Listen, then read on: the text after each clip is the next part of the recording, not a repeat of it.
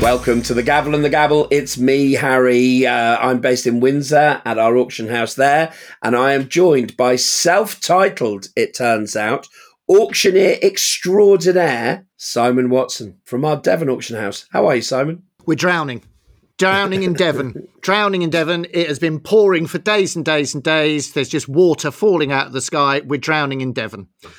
Devon, that rhymes with heaven, is currently underwater. I need everybody to know this. How are you, Harry? Well, I'm not drowning. I've had a great day, but yeah, I don't know what to tell you.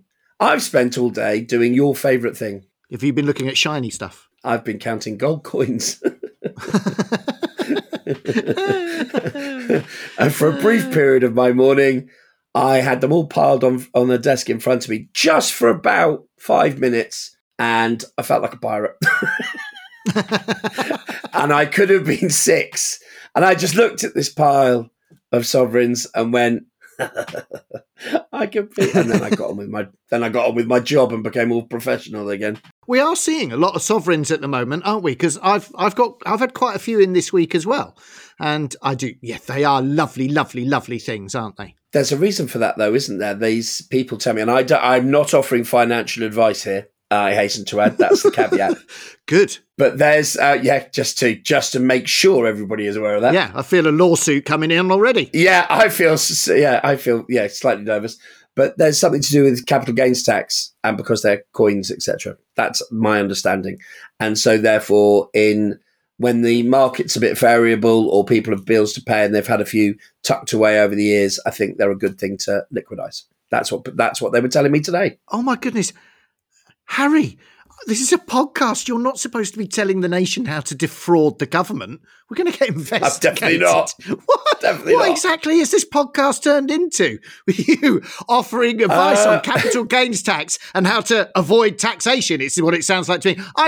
If the VAT man is listening, I'd like to distance myself from my friend and colleague. I'm not. I really am not. That's why I kept saying I'm not offering advice.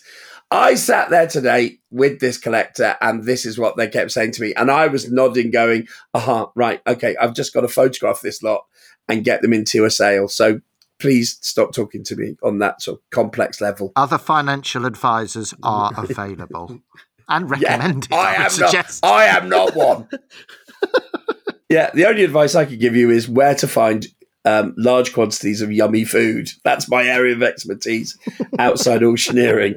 I can find you a good restaurant. So how else has your week been? What have you been up to? Well, we're recording this just after Easter, so it was a nice little break with the family. But I did a couple of house calls over that weekend, and we saw some interesting bits. The volume of items is huge at the moment. It's not all massively high quality, but there's just a lot of things being brought to market across a wide range of subjects and matters. I did see, and we're bringing to auction weirdly because it's our auction prior to the coronation. Was a really beautiful diamond brooch, which was a gift from Queen Victoria to one of her ladies in waiting. So that's coming up. So that's a topical thing. So that's quite nice. And obviously, being based in Windsor, there is a slight prevalence. We do see some nice things in the royal field. So that was lovely. Mm-hmm. Other than that, I've seen a disproportionate amount of militaria. Really? Oh, do you know what? We've got some of that. Yeah.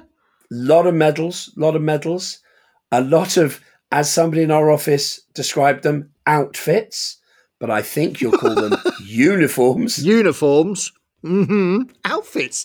It'll come as no great surprise to you that our resident actor, Will, who, when he's resting from his various screen and theatre roles, works with us, he felt that outfits was the way to go. Right. And he seems to be resting quite a lot these days. There was a lot of crossing out. Let's not say that. But he has been with us a while.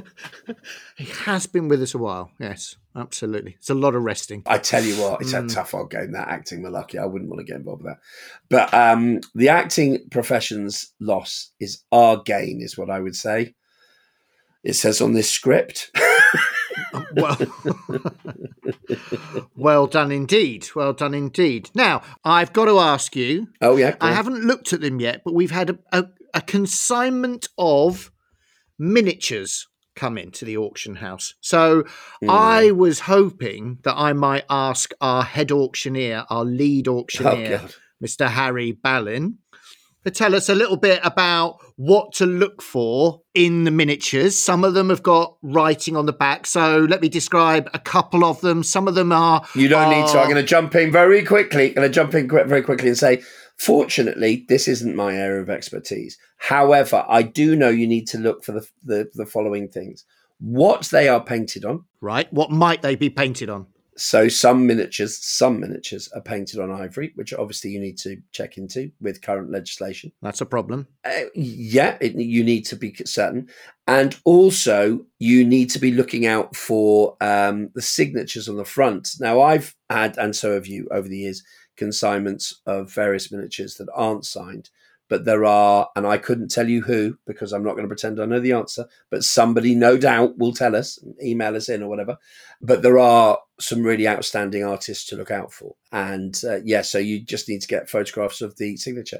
But obviously the signatures are teeny tiny and often teeny tiny under the frame from my slightly jaded experience. And if I remember rightly, over the years, we've sold, some of them can be incredibly high value, can't they? Thousands. Yeah, thousands. Famously, we sold, you and I sold at Windsor when we hadn't been open for very long, a miniature that when you opened the back of it, and it was with a hidden sort of clasp, I would say it was it was like almost like a pin that you had to pull out.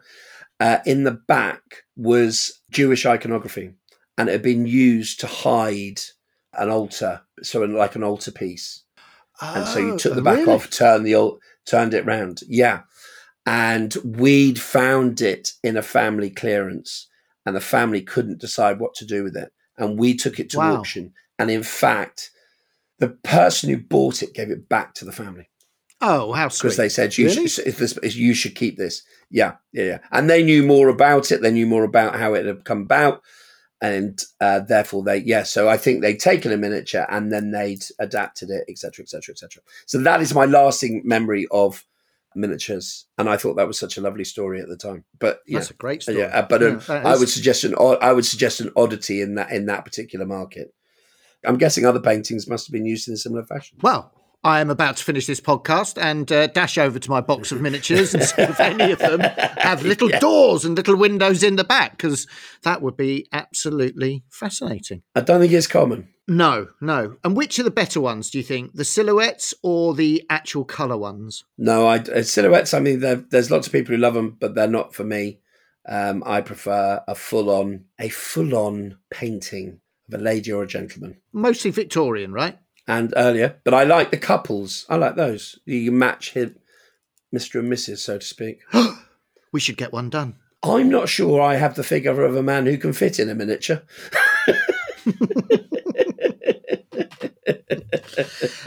Now, since I am quizzing you, I've got an interesting challenge on at the moment. I've got an interesting challenge. It'll be interesting here. So we have had consigned a Pepsi Rolex watch. Now, here's an interesting one for you. You'll like this, Harry. There's a little conundrum. It's been consigned as believed to be a fake, okay? So the lady who has sent it in, it was her deceased husband's, along with a bunch of other watches, Omegas, another Rolex, and they're all good. They're with their paperwork. They've got their attestations. They've got their warranties. They've got their original boxes. So he was obviously a bit of a collector. But she made it perfectly clear that the Pepsi Rolex is a fake, or she believed it. Sorry, let me correct myself. She believed it to be a fake. Now, it's come in a Rolex box, the wrong one. It's not the right Rolex box. It's on a Rolex cushion. It's come with some Rolex paperwork. It's the wrong paperwork. Okay, so all of this would lead you to say... all those are red flags so far. All of those are red flags. So I've done a bit of research. I've looked for the hidden markers that Rolex put on to, for example, at the 6 o'clock, there is a stamp. You can only see it. And it's there. I've taken the strap off. I've looked for the serial numbers. They're there. Hmm. I've looked for the model mark, which they hide behind the bezel of the. It's there. So at the moment, I've got the vendor saying it's not right because she always believed her husband when he said it's a fake, but a very good one. Mm. But actually, everything I'm seeing is telling me it's right. Well, we have in our possession at our auction house a Cartier tank, which is absolutely amazing. And we took it to a jeweler's and the jeweler authenticated it, went through all the checks and all the rest of it. We then took it to Cartier and they said, we need to keep this because it's not real. And it passed all of the markers, but they could tell that it was just an extremely, extremely good fake. When your jeweler looked at the tank, did he take the back off of it as well? Yeah. And he just, Yeah, but really? and they were just. This isn't the jeweler we use now. I hasten to add, as a result of all this. I'm not surprised. This is, but he was, highly renowned, well-known Cartier dealership chain. And they were absolutely confident, absolutely adamant. Now, I don't know whether they told us they took the back off it. I don't stand over people while they work. That's not my style. And that's just always made me laugh. And we said, no, we're going to keep this and we're going to use it as a teaching tool. Yeah. And show people how good, And so what I really want is somebody to bring one in and then me put this next to it and say, which one do you want? Exactly. I think people will, I'm sure, poo-poo this, but I think fakes have got so good that you kind of got to go with the guy who bought it, who was a collector. And if he said, I bought this as a good fake, it's a good fake. What if we find out that he actually bought it and he paid 20 grand for it, didn't have the nerve to tell his wife that he's bought another one, so went on the basis that... Well, do you know what? I was just about to say, he's probably gone, she's going to kill me. She's going to kill me. She's going to kill me. She wanted a new car. I've spent the holiday money on a Rolex or whatever it was. They were going to buy a new kitchen. Yeah, I mean, we sold one last year, didn't we? A Pepsi, you and I, we sold it for, and that one was engraved. We sold that for 10,000. 10,000 to a guy. Yeah, to a guy who's got 10 of them. Cool. It's a bit of pressure though, isn't it? Because if I get this wrong, it's coming back. Lovely, great. I mean, no harm, no foul, but it's just inconvenient, isn't it? But if you send it to Rolex, they'll keep it. That's not good. That's definitely not good. Do you remember we had that issue with the paintings when we were getting? Years ago, we had a Coro authenticated, didn't we? And we sent it to Paris, and it went to the backpack. Exactly, We've told the story, I think. And when they said it went into the committee, they said, if we don't like it, we're keeping it and destroying it. Well, hang on, yeah. what? Yeah, no, that's a bit tricky. Yeah, 700 euros and you're going to burn it. Thanks very much. Here's hoping that your Rolex is real. My cabinets are full. You're going to love one section of our forthcoming auction because we're in April, aren't we? And we've got maybe 50 lots of Christmas decorations. What? Yeah. Christmas what? Why? The big tall nutcrackers, 5 foot tall nutcrackers. The soldiers and that sort of stuff. Oh, yeah. Okay. And then we've got an actual sleigh. We've got Santa's sleigh. In April. Yeah, timing, we're slightly out of whack. I would agree. So we've got a full-blown sleigh that's been used as a prop with Santa in it. So that's quite fun. I think I know where that came from. We'll keep it quiet. We'll keep that quiet. So we've got that, and that's a bit fun. The majority of the Christmas stuff actually came from a large house that we cleared, and they were just Christmas nuts. But the sleigh is from where you think it is. So the cabinet, we've got the usual story, ceramics, lots of ceramics, nice ceramics, loads of furniture. I mean, loads and loads of furniture. We've got some lovely furniture. We've got some designer furniture that came out of a shop in Bond Street that was used for display. That's really lovely. We picked that up today. We've got some Indian doors that have been turned into tables. Oh, yeah. That sort of stuff. We've got some antique 1920s, 1930s enamel signs from France. Oh, very nice. We've got lots of silver. We've got lots of silver items, lots of flatware. Silver flatware seems to be our big thing. This nice. We've got some Dublin silver, which is nice. What else have I got? Well, that's unusual. Yeah, it just goes on and on and on. Yeah, on and on and on. Oh, fair, dear listener, I was warning Simon that we may have a slightly larger auction due to volume of items this month, and he's already now panicking about how he's going to break it to his family. He's not going to see him for 3 days.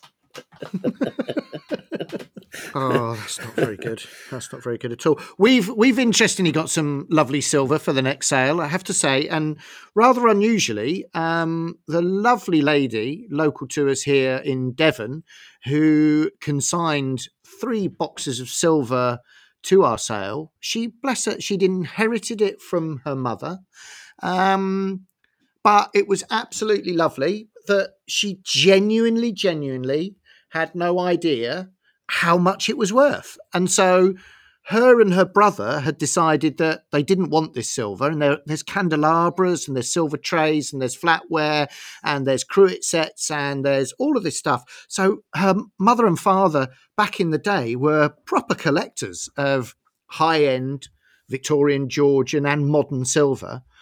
And do you know what? How lovely was it? We do our usual auctioneers bit. How much are you hoping? And she said, well, my brother and I were kind of hoping that there might be enough for a slap-up meal, 100 to £200. How lovely is that? When I told her we're looking at, I haven't done the assessment yet. I've literally just said, yes, we'll consign it to auction. When I told her I can guarantee you it's 2,000 to 4,000. Bless her, the look on. Well, she didn't believe me to begin with. She said, "Are you sure? Are you sure? Are you sure anybody's going to want this stuff?" Oh yeah, people will definitely want this. But how nice to actually have a vendor who was genuinely thought that they had a box of stuff that turns out to be a real cracker. Yeah, and do you know what's nice about that? It's not that sort of put on Antiques Roadshow end of the. Oh, yeah, big. Yeah. Wow, that much when we all know that half of them were thinking, is that it? Really? I thought it was worth 10 times that. Exactly. the whole disappointed, oh, well, that's nice. Yeah, absolutely. This was a genuine, are you sure it's worth that much? I think it had been under the stairs for years and years and years. And just some stunning silver. Absolutely lovely. Is this the consignment when you had to ring your religious expert up about a chalice? A travelling chalice? Yes. A travelling, what was it? It's got bread in it. Yeah, it's a communion set. Careful. No, communion I'm going to steer you past the things that will get us cancelled there, Simon. It's a communion set. Yeah. Wine. Bread and wine. Yes. Let's go with that. I didn't exactly. I had a feeling that it was something like that because it had a big cross on the top, right? But I did, you're absolutely right, defer to our head of religious antiquities. Yeah, we have our areas of our hobbies and areas of interest, and that's one of mine and not one of yours. Definitely is. A bit like dress studs. Did we cover dress studs? I think we probably did, Simon. Yes, I think we've taken the mickey out of the fact that I wore dress studs at school.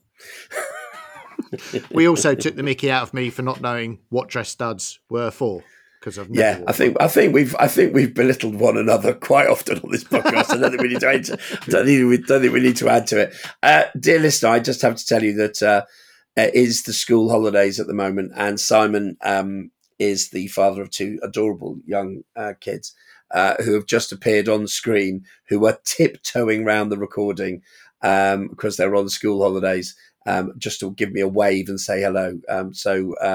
It's made my day that because we're both sat in our respective offices. Max and Charlie are in the house. Well, they've had a busy old day, haven't they? They have, and challenging childcare issues at Easter, but they are now affixed to their screens playing, I don't know, Roadcraft or Mine Chat or something. I don't know. Don't upset them by sounding old. Any family who runs their own business will appreciate the trials and tribulations of childcare during the holidays. So hats off to Simon and Susie, who are managing it currently. And to the boys for putting up with their parents. Interestingly, both the boys were asked, I think only last week, whether or not they would be following their mother and father's footsteps into the world of auctioneering. It was a resounding no, Harry. I can't tell you how emphatic the no was that we got from both of them. Not even a few seconds worth of thought went into it. It was just no.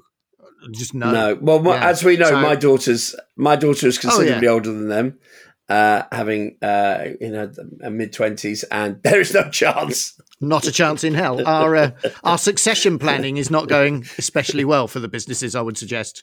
Did you see our booze sale, Harry? Where we had 60 lots of wine and whiskey and brandy and Metaxa and yeah, it did very, very well. We were very impressed. And there were several bottles of wine that made some absolutely ridiculous amounts of money. So, dear listener, if you have wine stored, if you have a booze cabinet that never gets touched, don't underestimate that there might actually be some value in there. Contact your local auctioneers. Worst case scenario, they'll have a good night out. Yeah, you did well there, didn't you? It was good. It was a good sale. The whiskey did well and some of the rare wines did well, but it's always interesting to watch, particularly when we use the online platforms. We start them all at a £5 note. And, one bottle of whiskey rocketed up to £640 and a couple of bottles of wine started at a £5 and ended up at 300 plus for 2 bottles of wine. So yeah, it's an interesting testament to the power of the online. And it doesn't have to be antiques and silver and jewelry. It can be all sorts of different things that people may have around their house. Well, I thought you were going to bring up our time sale, which was running simultaneously to yours, actually finished at the same time on Easter Monday evening, where lot 1013 was a Stevens and Son whistle, right, which was in the sale at £30 to £40. Made 38? 720. Oh, dear. Okay. Who lotted that one up, Harry? Luckily, not me. So what was so good about this whistle? This is a consignment from a retired or a retiring or retired antique dealer who brings in 20 lots a month, writes his own descriptions, which we then check, and then instructs us as to the prices he would like, estimates, etc. Oh, good. And because he's been doing it a very long time, and we always say, we look at the prices, look at the descriptions, check we haven't broken any rules, and then say, okay, because it's nice of him to do it, and it keeps his interest in his eye, doesn't it? And he's equally as surprised as we are. Oh dear, that is funny. Now that's an interesting situation because we down in Devon have now got, and it must be a sign of the times, antique dealers who have previously had shops who are getting out of the renting a big shop, business rates, too many staff, etc., and are now bringing us several lots or a consignment of lots every month. And one in particular, charming gentleman from sort of 20 miles away has confided in us that he's closing his shop down because we are getting better prices at auction than he would ever dare ask in his shop. So it's an interesting shift to the online world, isn't it? I think it's not, mate, you're spot on. I don't think it's just auction houses. I think obviously No. we bang that drum, but I think it is the online reach. And we invest a lot of money across the group of the 2 auction houses in our online capability, our social media, our Instagram, our Twitter, Facebook, promoting reels, God knows. I mean, you have to become some sort of social media guru at points to try and keep up with all the various. I mean, as you know, you're a TikTok star in your own right. Fortunately, you don't have TikTok and you don't see the posts I put up of you, but you're busy on that platform. But am I? Very. People love you. Thousands of people watch you chatting. What are you talking about?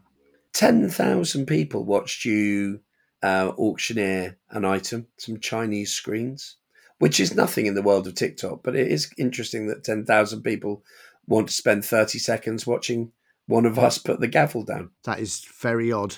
So what I was getting to is that we're occupying that space so your client doesn't have to. And that's pulling in all of this. Yeah, I mean, we're shipping all over the world at the moment. Yeah, absolutely. People are buying everywhere and they buy online. And it's easy to do. I have to say the shipping's not necessarily the easiest bit, is it? No, that can be ridiculously challenging. But both houses have got their shipping partners. So, we can push our clients to the best resource to get items safely delivered to their houses. Although it does make me laugh when somebody buys a Victorian wardrobe in 3 massive sections with glass mirrors and the like for £150 and then asks us, how are you going to get that to Canada? That was an interesting one. Didn't work out as well as they'd hoped, if I'm honest. Wasn't quite the cheap Victorian wardrobe that they hoped for. But there you go. You didn't ship that then in the end? Or did you? No, we did not. No, that's still on the wall. And after, yes, exactly. And after some extensive research on their part, they decided that, it might be slightly not to their advantage to pay for a ship to take it all the way to Canada. So there you go. We do have to mention, Simon, sorry, can I just kind of mention one thing? It's a bit of a downer, but we do have to pay tribute. I think every household in this country that has a working interest in antiques or just a passing interest has bought or owned or looked at one of the Judith Miller guides, either the price guides or there was the Dictionary of Antiques and Collectibles, etc. Sadly, Judith passed away over the Easter weekend, and we just thought we should pay tribute to the huge impact and echo all the thoughts of the people who've worked with her and are speaking so highly of her on social media and in the press. We just thought we should mention that and our thoughts and prayers with her family at this rotten time. Could not have put it better in any way, shape or form. An absolute icon in our industry and will be sadly missed. I agree, Harry. I'm aware that you've got a busy day tomorrow. What are you doing? Painting a shed, aren't you, or something? It's a beach house, I'll have you know. It's a beach house with a sea view, as you would expect. Hold on. Let's just qualify this for the listener. Oh, yeah. Beach house might have been overselling it somewhat. I've got to tell you that. It's a beach hut. You're absolutely right. It's a beach hut. Simon, much to everybody's envy, lives on the coast down in the Lyme Regis Seaton area where our auction house is. And he's one of those lucky people who's got a beach hut and can go and chill out on the beach. And it is the envy. That is the envy of everybody.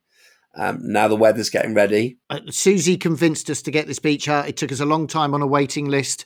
And when we got it, I thought, it's a shed. It turns out it's not a shed, Harry. It's a palace on the Esplanade. It's magnificent. Can't wait. Oh, gosh. What colour are you going for? Do you have to all paint it different colours? Management obviously took that decision, and it is going to be blue and white stripes in a traditional stylee. Dear listener, what you can't see, but I can see, is that it is apparent that Simon's wife has walked into the room in which he is recording, and he is looking up at her for constant affirmation with regards to, has he said the right thing? Can he get away with it? On that happy note, because it's obviously time to finish. What do we have to ask our listener to do? Pop down to the beach hut, bring a paintbrush. Those are both good things. Yeah, those paintbrush would be great. Would you please subscribe, like, review? Is there anything else? Have I got them all? You got them all. Is that a full house? You got them all. Is that a full house? That's a full house. Oh my word. David, Producer surely David's, I get a lollipop for that. David's going to be... I don't think David hands out... hang on a minute. He's handing out sweets. What's going on? Mate, have a great week. I will see you next week. I look forward to it. I think we might be interviewing next week. It might be a surprise. I think we might be. Keep on trucking.